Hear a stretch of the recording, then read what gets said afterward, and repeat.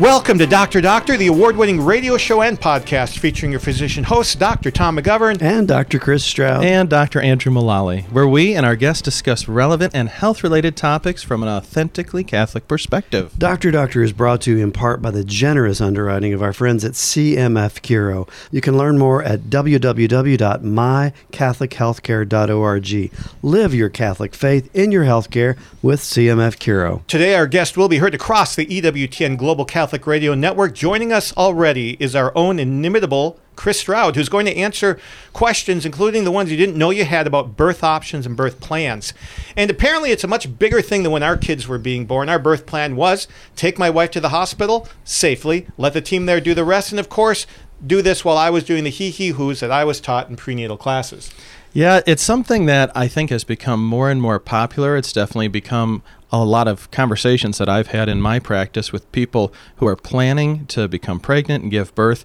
And now there's a whole range of options that I just wasn't aware of, even when I started having kids 10 years ago. It seems there are about 4 main birthing options we're going to discuss, but Chris will probably invent some more. A hospital, a freestanding birth center, which we're sitting in right now recording, home births, and something that Andrew just introduced me to this week that I'd never heard before called free birth. But to spice up our show, we'd like to start with a 5th option not on the list and hear commentary from both Chris and Andrew. Bring it on, guys. This is going to be good. Yeah, we have a super fan couple of Dr. Doctor. They are a Dr. Doctor couple, Dr. Paul Day, family practice, Dr. Amber Day, pediatrics.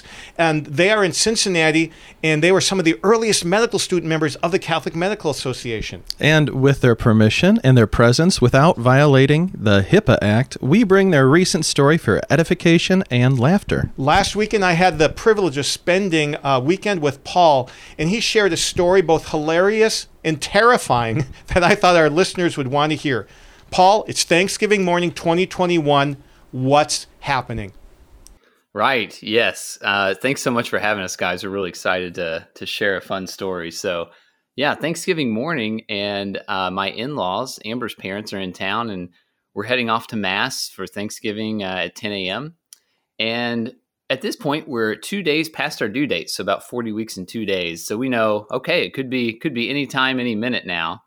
And I remember this distinct moment during Mass where my wife, Amber, just kind of reaches forward and grips onto the pew in front of her kind of strong, kind of tightly. And I look at her and I said, "Oh, are you having a contraction?" Now, she didn't want to, have anyone get attention to her. So she said, "Just tell my mom I have some gas." And I said, "Amber, you shouldn't lie during Mass."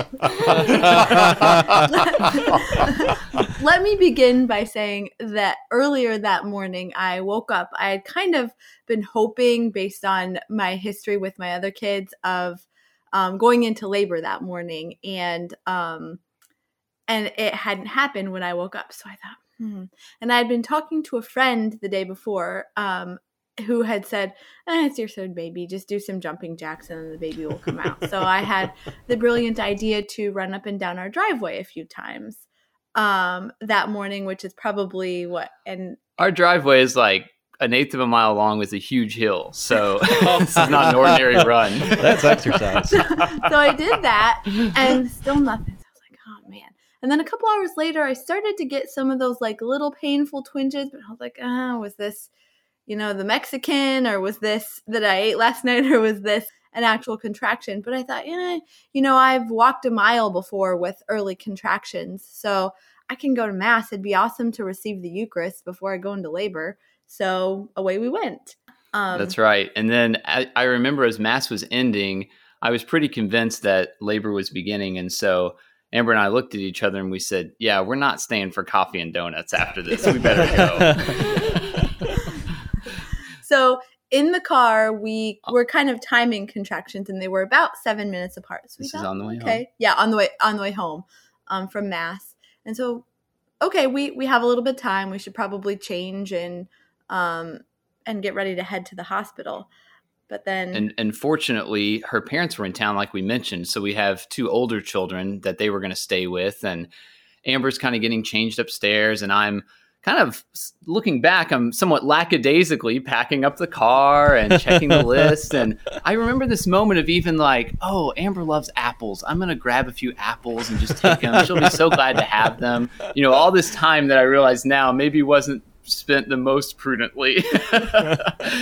And as we were packing up, I came back upstairs, and all of a sudden Amber was kind of lying on the ground, panting through a contraction. And I said, oh my, things have escalated pretty quickly.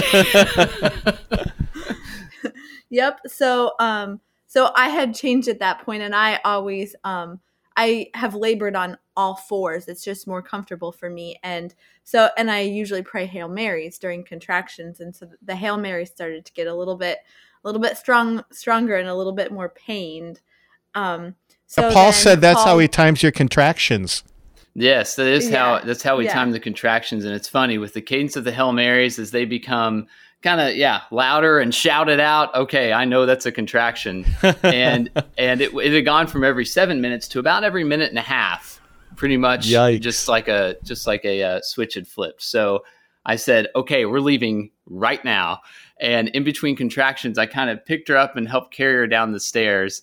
We knew that things were happening quickly, so we just kind of yelled goodbye to my in-laws and the kids without giving hugs. I wasn't really sure why Paul was just ushering me out of the house. And I had just had to be like, bye, Patrick and Greta, love you. And as we were trying to get in the car, Amber said, I cannot sit up front. It's too uncomfortable. Like, just let me be in the back, and that way I can kind of lay down or be on all fours and just kind of labor on the way. Now, in the immensity of our wonderful planning, our hospital that we deliver at where I work is about 30 minutes away. And so as we're getting in the car, I'm thinking, okay, this is going to be kind of close. So I remember as we came to the first light, I just looked and ran right through it and started going about 85 miles an hour on the interstate because the Hail Marys at this point were about every minute apart with the contractions, with the way she was praying them out loud. And I remember thinking, gosh, I can't see how fast he's going, but it seems like Paul's driving pretty fast. So then the Hail Marys were a lot. There was a lot of shouting. There was the baby's car seat was in the back seat, and so I just remember grabbing onto it and like just clenching my fist, using that instead of, because I didn't have anyone's hand to hold. So then I remember hearing Paul say, "Oh, I wish I had some clamps." I remember thinking, "Oh no, what on earth is he talking about?" And then I just got that sudden urge to push, that I needed to push. And I knew that I shouldn't, but I just knew that I needed to. And so I said, "Paul, I'm having the baby." And I said, "I know you're having the baby. That's why I'm going 90 miles an hour. I said, "No, I'm having the baby." And then, "The head's out. What should I do?" And I said, "Push the rest out." So I did. And at this point, I haven't even had time to pull off the interstate. I mean, she said, "What should I do?" I said, "Push the rest out." I was trying to get to the next exit. No time for that. So at this point, I'm just literally pulling over to the corner of I-71 so that we can just pull over and I can look back and assess the situation. So I just, this is kind of surreal, but I turned around and I had a pair of like stretchy pants on. And so I just like scooped her out of them, and I had a big sweater on. So I put her on my chest, and she was a little bit blue and wasn't crying. So I knew that we needed to fix that. So I was a little nervous because I thought, I've done this before. I've resuscitated babies, but I don't have my tools. I don't have a bulb suction. But I looked down and I saw that I could see the cord around the back of her neck. I don't know if it was completely wrapped, but I just knew that I had to get that out of there. So I reduced it really quick. I just pulled it around front and then started rubbing her back, digging my nails in, saying, "Cry, baby, cry, baby, cry." And we didn't know whether she was a boy or a girl. So I was like, "What are you? You're a girl. Cry, Josie, cry, Josie, cry." Oh man. And then with a little bit of stim, then we both heard that first cry, and I just breathed a huge sigh of relief and then just loved on her and kept her warm and then you pulled over. At this point, I'm looking back, realizing that all the excitement has pretty much occurred. So for our audience at this point, I kind of feel like a third-year medical student at a delivery where you're kind of in the back hoping to get in on the action and help get, experience with the delivery. And you're kind of like, well, all right, all that's done. So I'm just going to – so at this point, my job was to make sure Amber was okay. And we figured driving at this point wouldn't be a great idea. So we did call an ambulance and they said, what's your emergency? As I called 911 and I said, well, we had a baby on the side of the road. And they said, do you need medical advice? And we said, no, we just need the tools. If you could bring them for us, that would be lovely. So the ambulance came and they were wonderful. They helped to get us in the back of the bus there. And they looked at me and said, sir, now you can go up and ride in the front and we'll take care of everything. And I said, well, we've had some training in this. Would you mind if I do the rest? So again, kind of like a third or fourth year medical student, I'm delivering the placenta instead of delivering the baby. So they allow me to do the rest there. I did really want to deliver the placenta in the car because I was starting to get more contractions at that point. And I think that's when I got cranky and I was screaming, get this thing out of me. But Paul said, no, we have to wait until the ambulance, which I think saved the car. It did save the car. It did save the car. That's right. That's the messy part. So we just had so much fun with it at that point. I mean, I think it happened so fast. There wasn't time to panic. And praise God for some of the training, especially that Amber had. It made me like immensely proud of her in so many ways. And, I felt like I was just, the cab driver and the support team most of the time. And she even had the blessing of being able to, on the delivery note, she's both the mother and the delivering physician. and she also assigned the baby's APGARs. I was wondering that. Yes. Very nice. And what were they, by the way? We debated a little. We decided an 8 and a 9 were appropriate. Yeah. Now, I've got to ask you, Paul, because I had a similar, not quite as exciting car ride with my wife and the first birth of our first child. And all I could think about in the car was, what are we going to tell people if this baby comes out? So I want to know what you were thinking, honestly, when you're driving along there looking for an exit. Well, I'm having this mix of, frankly, just like panic and prayer. And a little bit in the back of that mind of my mind of that pride of like, what will people think if two doctors couldn't even make it to the hospital? Like, we're supposed to know what we're doing and what we're looking for. So, and in the end, we decided, you know what, this is just going to be a fun story to tell. Thank goodness mom and baby are okay. So afterward, we were just kind of delighted to share the story, honestly. Yeah. It was also a much cheaper hospital bill. Good point. I was going to say, at that point, it's like, well, everything's done. Do we go in? What do we do? But it's a beautiful example, though. Most of the time, we just need to get out of the way, and things tend to work really, really well. Even on the side of the interstate, right? That's right. Yeah, it's funny because that morning I have a pair of Joan of Arc socks that on the bottom say, "I am not afraid. I was born to do this," and they were maybe a little bit too appropriate. but then the OB kind of commented about just like that your body knows exactly what to do. And I felt like it was really a beautiful testament to that, like the beauty of the feminine body, just to kind of know how to deliver and take care of a baby. Amen to that. Absolutely. Yeah, it's probably a lesson for life, right? So many things in life would go better if we just got out of the way and let them go the way they're supposed to. Yeah. Oh, absolutely. And there's a great gift that my in-laws gave me. I enjoy an occasional glass of bourbon, and they got me a rocks or bourbon glass, and etched in on it says mile marker 15, which is the site of Josie's birth. So we have a nice memento now. Yeah, I'm sure your drive past there is not going to be quite the same again. That's when right. You're passing that mile marker. Oh, this is it. That's Yeah. right. Part of my morning commute, so I pass it every day. What practical, real-world advice do you have for our listeners based on your experience? Wow. Prayer is powerful, and we have our plans, but sometimes the Lord laughs at those. So I think it's good to work with your doctor or your midwife and talk about what makes the most sense for your pregnancy and plan for what you think you need and your family needs.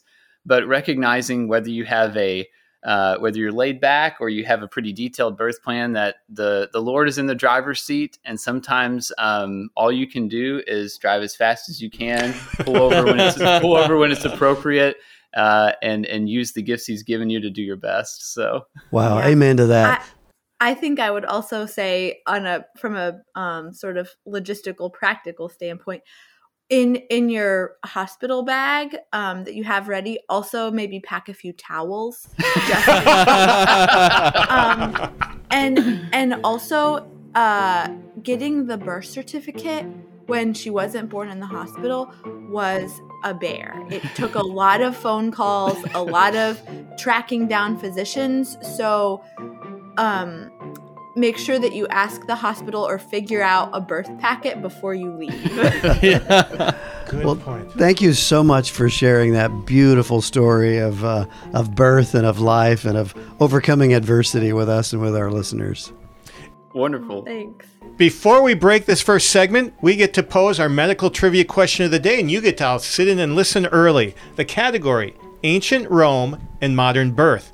True or false? The term cesarean section comes from Julius Caesar, who was delivered through an incision in his mother's lower abdomen and uterus. Gotta wait till the end of the show, but we'll be right back with more expertise from Chris Stroud on birth options here on Dr. Doctor. Welcome back with our interview of our own Chris Stroud today on birth options. Chris, what do you think about that story? It's a great story, isn't it? I mean, just the beauty and the joy that they share in telling it. You know, one man's chaos is another man's, I guess, relaxing story. A lot of us would be crippled with, anxiety if we were participating in that story. But theirs is a beautiful one. But I think it does a great job of highlighting that the key thing to think about in birth options is flexibility. Because, spoiler alert, listeners, we're not in charge. Yeah, it's interesting. Like, Chris, one of the things I'm kind of wondering is how often would you say birth goes exactly as you had hoped and planned? Well, it depends on the definition of exactly, doesn't it? But, for the most part, birth goes in a predictable way. But I always say it's just like planning a Midwestern outdoor wedding in June. It might be perfect, but it might rain like there's no tomorrow.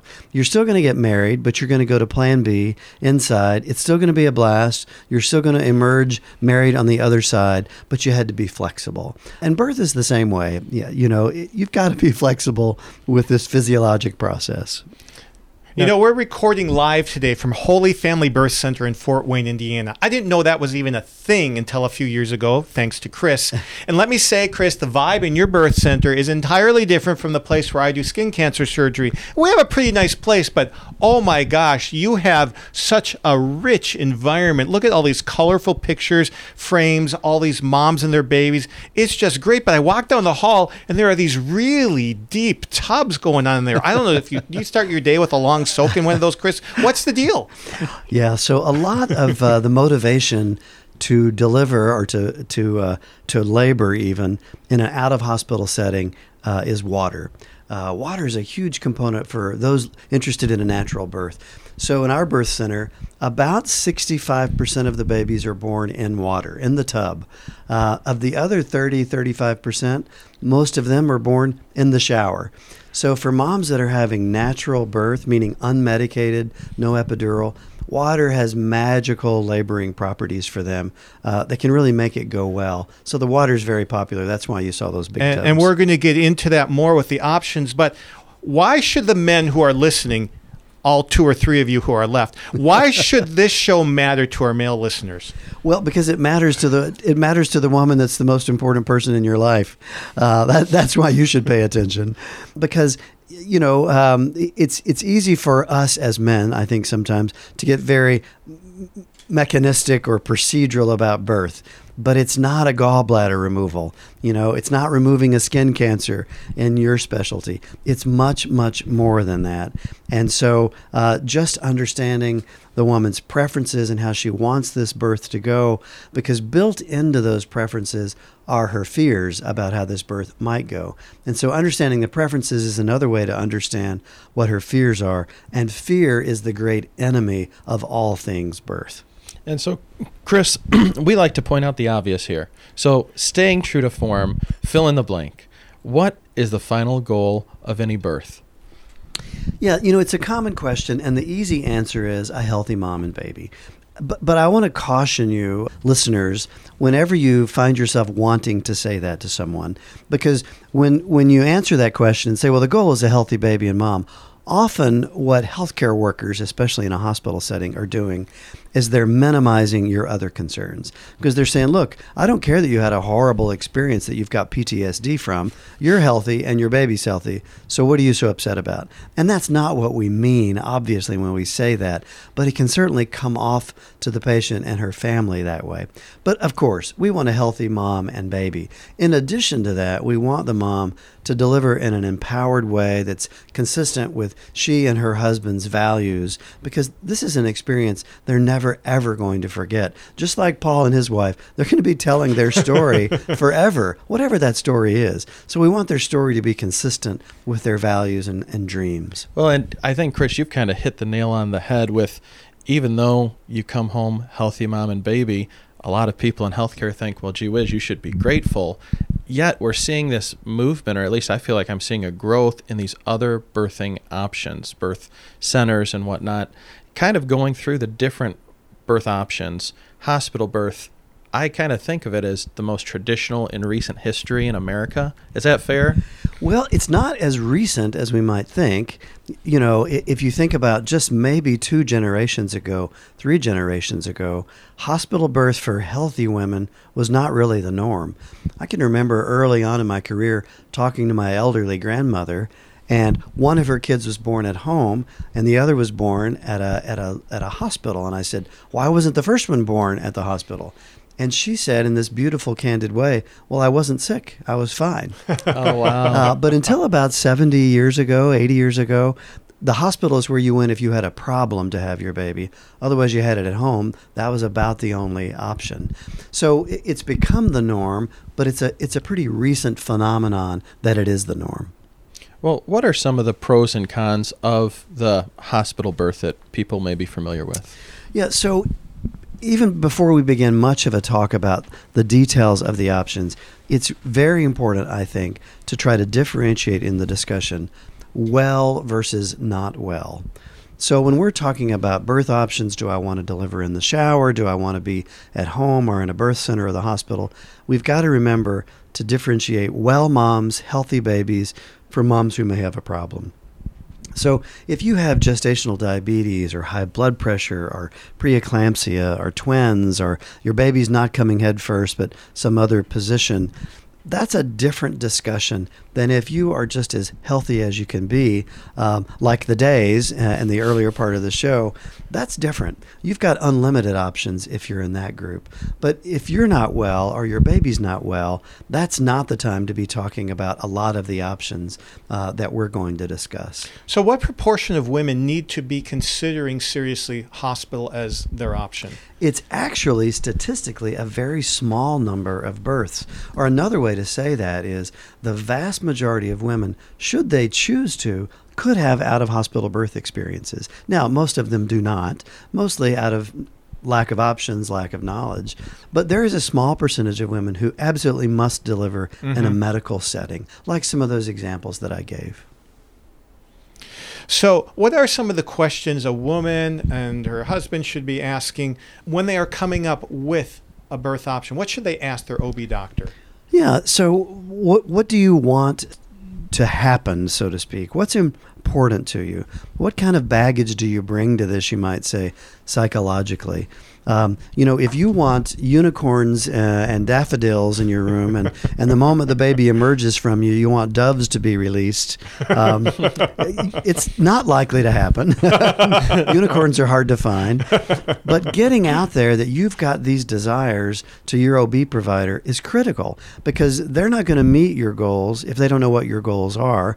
You're not going to know if you met your goals if you don't write them down and articulate them. But understanding the why behind the what is critical. I like to say, too, when I see a patient with a birth plan, I don't really care so much about what's in the plan as much as I care that the couple took the time to write it. Because that means they've sat down and said, do we want our son circumcised? Do we care about the antibiotic ointment in the eyes afterwards? Do we care about the hepatitis B vaccination? Do we care who's at our birth and who's not at our birth? That takes time. But the real value in that planning is the process more than the product. So when I see a couple show up in my office with a birth plan, I already know they're serious about what they want. It says to me they're that kind of couple, which, by the way, is my favorite kind of couple. But it tells me that's one of those people that have invested that energy. Chris, are you a minority in welcoming the in-depth birth planning among OBs? I hope not. I don't know. My knee-jerk reaction is yes, but I actually don't think that's true. I think it's a bit of a stereotype, but it's easy for providers to get a little cynical because they've all had those experiences, especially in the birth center, especially in the hospital, where the woman comes in with a detailed plan and she wanted, a certain feel and a certain this, and plans have to get changed, especially in the hospital. But that's because if you're in a hospital, you're likely to need to be there, and that requires some flexibility. But, you'll hear cynical people say, don't plan your birth, you'll just be disappointed. And to that, I like to say, did you take the same approach to your wedding? Right? So you plan for perfection, but you understand that it requires flexibility. But I think increasingly, birth providers are understanding that I've got to take care of the whole patient, and that includes her husband and her family, and I need to know what's important to them, what their fears are, what their goals are, what kind of psychological trauma maybe they bring from other experiences. If I don't know those things, I'm not going to care for them nearly as well. So, Chris, we're in this hybrid reality known as a freestanding birth center. There's no OR down the hall that I've been able to find yet.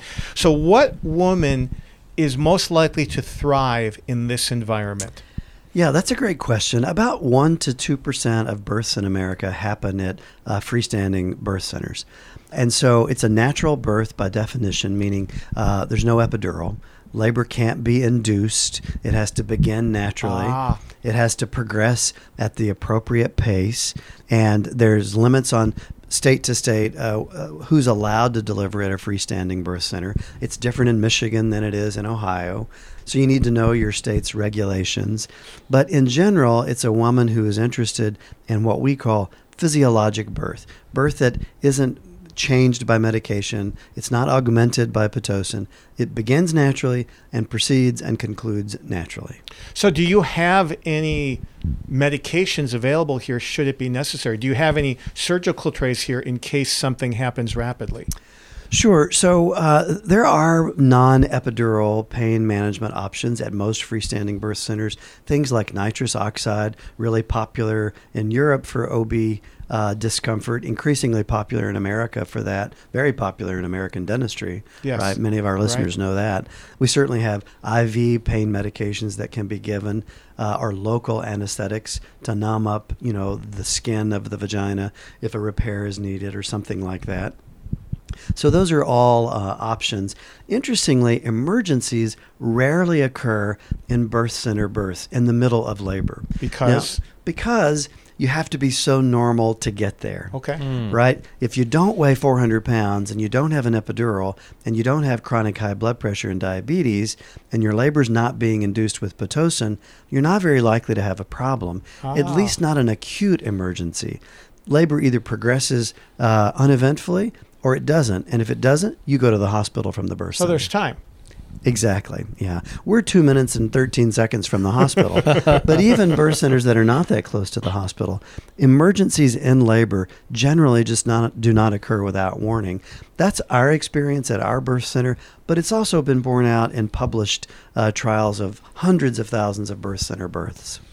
Now, Chris, there's another option that a lot of people talk about is this idea of home birth. How is that different than the experience at the birth center? Yeah, good question. About another 1%, 1.5% of babies in America are born in home. It's a little tricky to get your arms around the data there because the data is not always complete, and they don't always differentiate intentional home birth versus unintentional home birth. Or car birth. Or car birth. So, somewhere in some book, the days will show up as an out-of-hospital birth, but it wasn't intentional. So if there had been a poor outcome, praise God there wasn't from the day's birth, but that would have artificially, sort of affected the data. Sure. But about 1 to 1.5% of babies are born intentionally at home. I like to say a home birth is a birth center birth. A birth center is just a home birth at somebody else's home. Okay. But in the hands of properly trained and well-trained professionals, particularly if we look at the Canadian experience and their data, home birth can be very, very safe for the same people that have birth centers and have birth center births with some stipulations. And when I say the Canadian system, their home birth professionals are plugged into their healthcare system. Sadly, in America, home birth professionals often are ostracized from the healthcare system. That's not true in our community where we practice, but it's true in a lot of communities. But to summarize, under the right circumstances with properly trained professionals, home birth can be a great option for the same people that birth center birth can be a great option for. And this is a great place to take our break, but we'll be back with more on birthing options on Dr. Doctor after the break.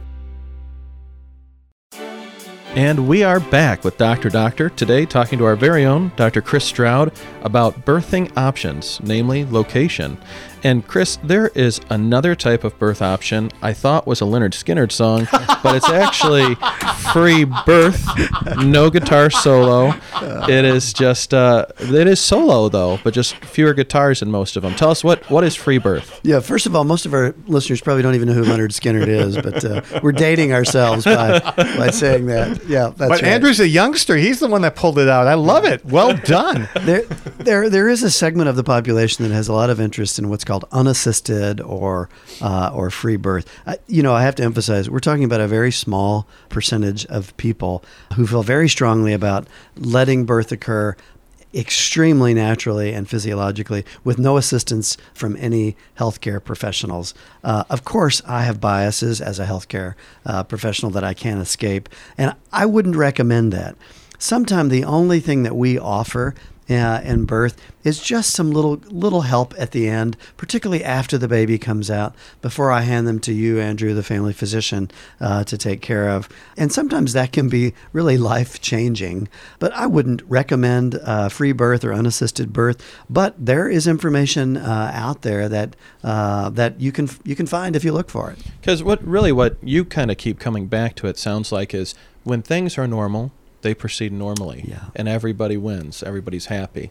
But the question is how much risk might be associated with your average birth, yeah, and are we prepared to deal with that risk when it comes? So, it's a great point. What a well-trained obstetrician, and probably even more relevant, a well-trained certified nurse midwife. What they're excellent at is recognizing when things are not normal.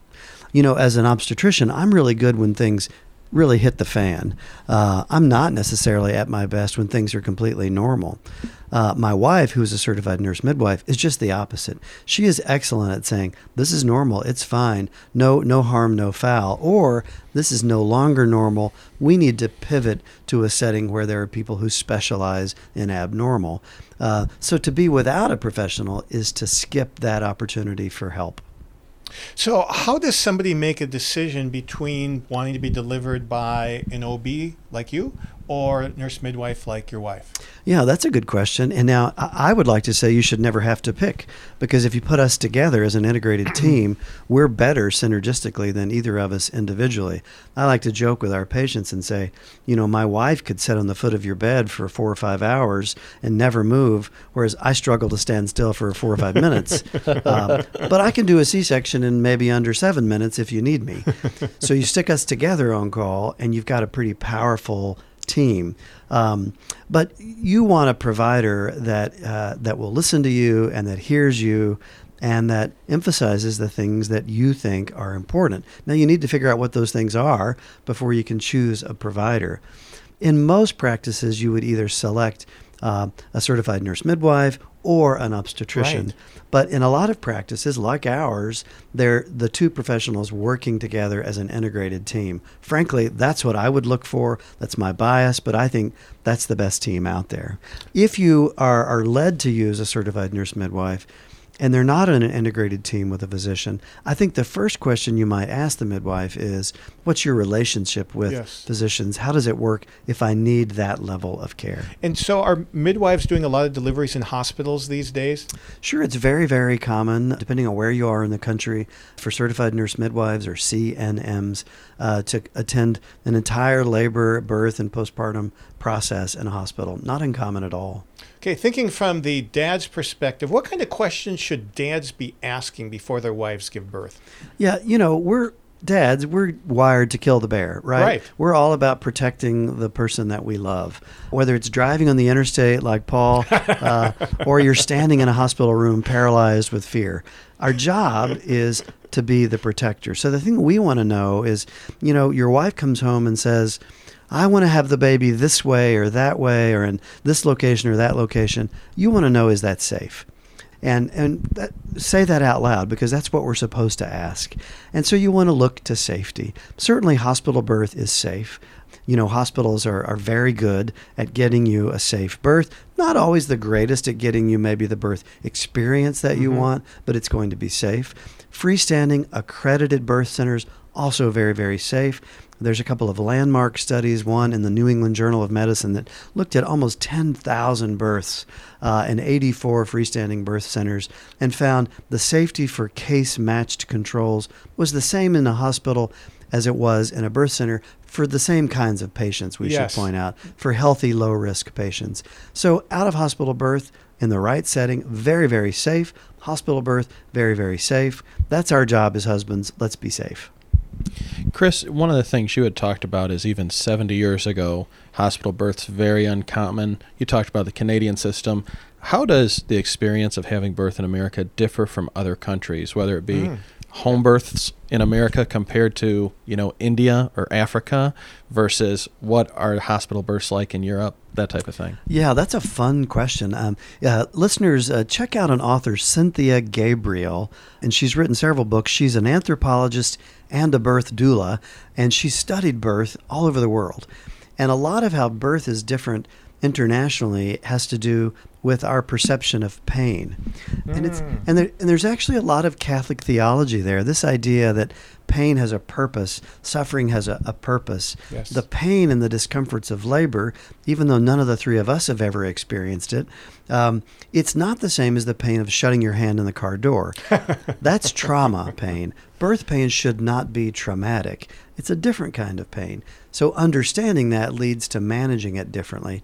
Different cultures around the world have a different perception of labor discomfort than traumatic discomfort. And that usually translates into labor being different. But the idea that some labor is normal, some labor is not, that's a little more well received in Europe than it is in America, although it's getting much, much better, I would say, in America. Very good. So, Chris, it seems like sometimes women get super attached to their own birth plan.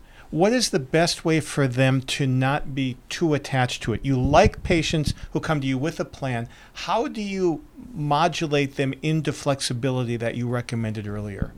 Well, I think, knowledge is power, and fear is the enemy. Sometimes the overly detailed, hyper-specific birth plan really is an expression of fear. I don't want you to do these things to me. And if you're with a provider that you fear is going to do things to you, you need to run, not walk to the nearest exit, and find a better provider that you have more trust with. Because a lot of the birth plan, when they're very detailed, that's really what's happening is the patient is almost paranoid that the provider or provider group is going to do something against their wishes. So a lot of it has to do with just making them understand we're your advocate. We're not here to do things to you. We're here to advocate for you. And informed consent requires just that, information and consent. So nothing is going to be done to you that you don't like. I find when that conversation happens, a lot of the problems with maybe overly specific plans tend to go away. But if it's very, very important to you that your mother-in-law not be at your birth, which sometimes is a great idea, by the way, I would get that Sounds on like your there's birth stories there. We don't have time for that, but that's an important thing. Who's at your birth plan? That's a big deal. Do you want music at your birth plan? That's a big deal. Get that on there. But some of the things you have to understand have to be flexible. Chris, is there a template I can find online with things I should put in my birth plan? You know, there's no dearth of templates. There's a plethora. If you just Google birth plan, you'll see all kinds. Blank ones, fill in the blank, check boxes. I don't think it really matters. I think what matters is just get started. That author that I mentioned, Cynthia Gabriel, has a great book called Hospital Natural Birth. And it spends a lot of time on the process of birth planning. Whether you want to have a natural birth or an epidural birth, it doesn't matter. But just the process of going about it, she does a great job in that book. But just get started. That's what matters. Chris, would you say it's more important making a decision about where you want to have your baby or who the provider is you're working with? Yeah, it's a good question. You know, one is going to lead to the other. If you want a out-of-hospital birth, it's not going to be an obstetrician. We don't generally attend births out of hospital. If you want an in-hospital birth, you probably have more options. So I think one is going to lead you to the path of the other. It depends on what's important to you.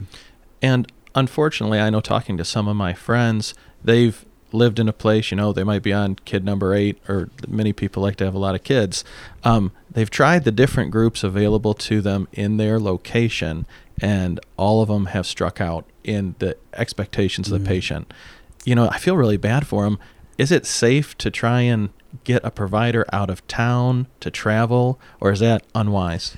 It's really tricky. I'll bet the Days would have an answer to that, really, right? Wouldn't they? It's humbling. We have patients drive really what you might argue unsafe distances to see us, which is on the one hand flattering, on the other hand disturbing, because it's reasons that you've mentioned. So sometimes you've got to settle for a provider that you think that you can work with. When I see patients via telemedicine that are unhappy with their family physician, the first thing I think of is, I wish you could see Andrew Mullally. But unfortunately, everybody can't, right? So sometimes they've got to find a provider that they can build some trust with, dialogue with, and learn to be okay with. But that takes work.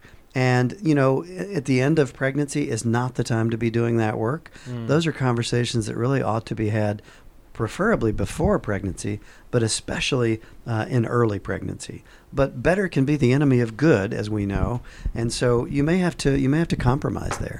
What would you say to the typical woman who's going to give birth in a hospital? And I know you want to make the point that you can have a great birth experience in a hospital. What do you say in those groups where they have dedicated laborists, that they might have a different doctor or even midwife than the one that they've been seeing regularly? Yeah, there is this movement that's almost the commoditization of birth. Yes. It's a gallbladder, it's an appendectomy, it's a birth. And that's done for financial reasons, for lifestyle reasons. Sure. It really, I think, is bad for medicine overall. It can be helpful in an emergency, but I think I would include that to Andrew's previous question about researching providers. Do you use a laborist group? If so, explain to me why and how will that affect my labor. If I don't like that, I'm going to go somewhere else. But ultimately, you, the patients, you're making these decisions with your financial vote. So if you support a model that you don't like, that you think is wrong, you're supporting that model. Vote with your feet and don't go to that place if they do a model that you don't agree with. What do you wish that every listener who is going to have a baby but hasn't yet would know before that happens, before they go to have their baby? You're paying the bill. You're in charge, right? You're not a victim. At least you shouldn't be. You're paying the bill. Imagine going to the most expensive restaurant in your community, and you're excited about this meal, and you sit down, and the waiter says, well, I've given some thought to it. I'm an expert, and I've decided tonight you're having the roast chicken. Most people would respond with, I'm paying the bill. I'll have the filet, thank you very much. Yet, particularly in a hospital setting, we give up all of our autonomy, all of our choices, forgetting that we're paying the bill, and it's a gigantic bill. So expect to be treated with dignity and with respect, and expect to have your choices matter because, after all, you're paying the bill.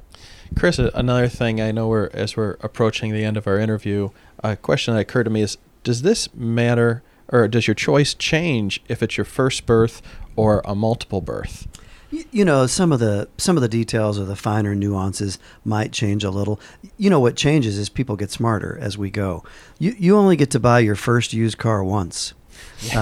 And the next time, you're a lot better consumer, and you generally make better decisions the second and third and subsequent times. What I would like to see happen as a provider is that you not have to mess up on the first car, Sure. and that you get a better experience the first time. But what I see with more experienced couples is they ask better questions, they make better decisions, because there is just no substitute for experience. And Chris, you've been mentioning a lot of great resources. Are there any other ones that you would like couples to know about before giving birth? Yeah, I mentioned Cynthia Gabriel's book. That's a great read, Hospital Natural Birth. A good friend of mine owns a company called Birth Matters, and it's Birth Matters online. You can find it. But this idea that education and knowledge is the greatest tool to eliminate fear, and fear is the greatest enemy of birth, be it hospital, be it birth center, be it natural, be it medicated. Fear is not a good thing. We don't make our best decisions when they come out of a place of fear.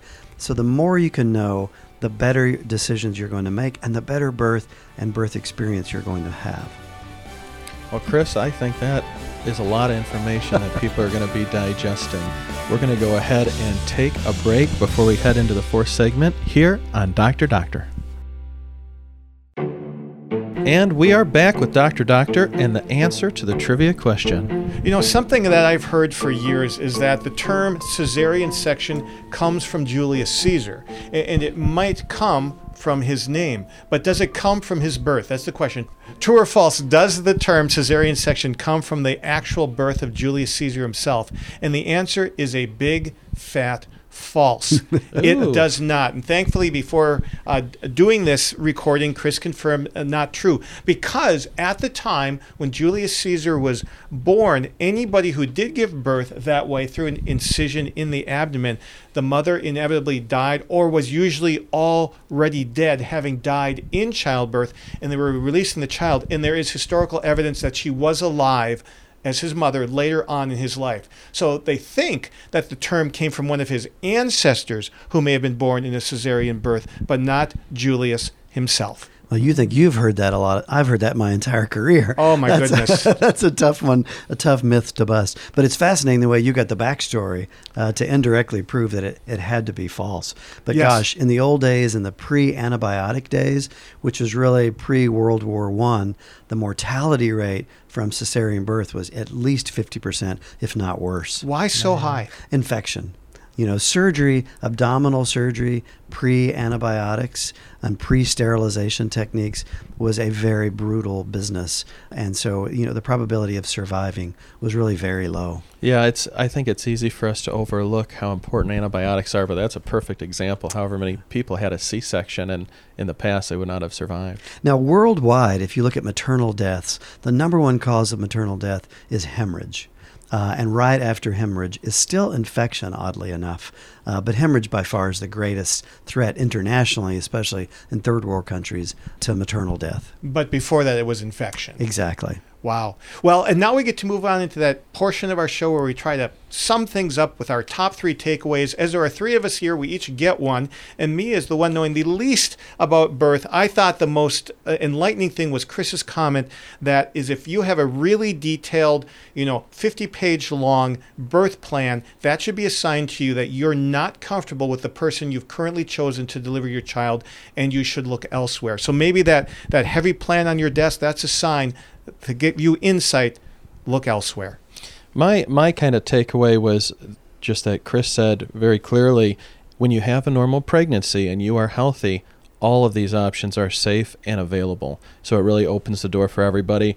If you're not healthy and it's not a normal pregnancy, you won't have all the options. So it depends a lot on you and on that baby. Well, I'm just moved that you two would come up with something I said as your top 3 of anything. That's pretty remarkable. I'm flattered. I think mine that I would add is this quote from a physician named Marsden Wagner.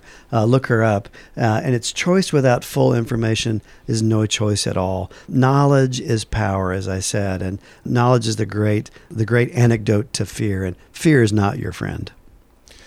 Wow, what a great practical episode that we've had here. I hope that listeners get something that will help them have a good experience themselves, or if it's an older listener with one of their children giving birth. What's your hope for this episode, Chris? Well, I think I would echo just what you said. I mean, is there anything more important in your life than the birth of your child, whether it's the first or the 10th? It is an opportunity to participate in creation with our God. There is just nothing like it. And so embrace it. It is wonderful. You'll never be the same after it. And all stories don't go like the days. But that was a great story of how beautiful it can be.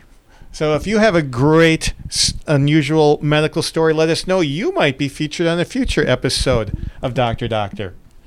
So this brings us to an end of yet another time. We thank you so much for your generosity in listening to us here on Dr. Doctor, the award-winning official radio program and podcast of the Catholic Medical Association. Yeah, you can find us on this episode and all our episodes on our website, drdoctor.org, not .com. You won't find us there, drdoctor.org. And if you want to dive deeper into some of the topics, check out the website for bonus links and information on this episode and past episodes. Just click Latest at the top of the main page. And please share the good news of Dr. Doctor with a friend and invite them to listen on their favorite podcast app. This is Dr. Tom McGovern. And this is Dr. Chris Stroud. And Dr. Andrew Mullally, and we're signing off. Until your next dose of Dr. Doctor. Dr. Doctor is the official radio program of the Catholic Medical Association, whose members are dedicated to upholding the principles of the Catholic faith in the science and practice of medicine. The views expressed on Dr. Doctor do not necessarily represent those of your co-host or the Catholic Medical Association. Have a question for our doctors or a topic you'd like to hear about? Call or text your questions to the Holy Cross College text line at 260-436-9598 or fill out the form at drdoctor.org. Tune in for new episodes every Friday and find all our past episodes at drdoctor.org. This show is a production of the Spoke Street Media Podcast Network. For more great podcasts, visit spokestreet.com.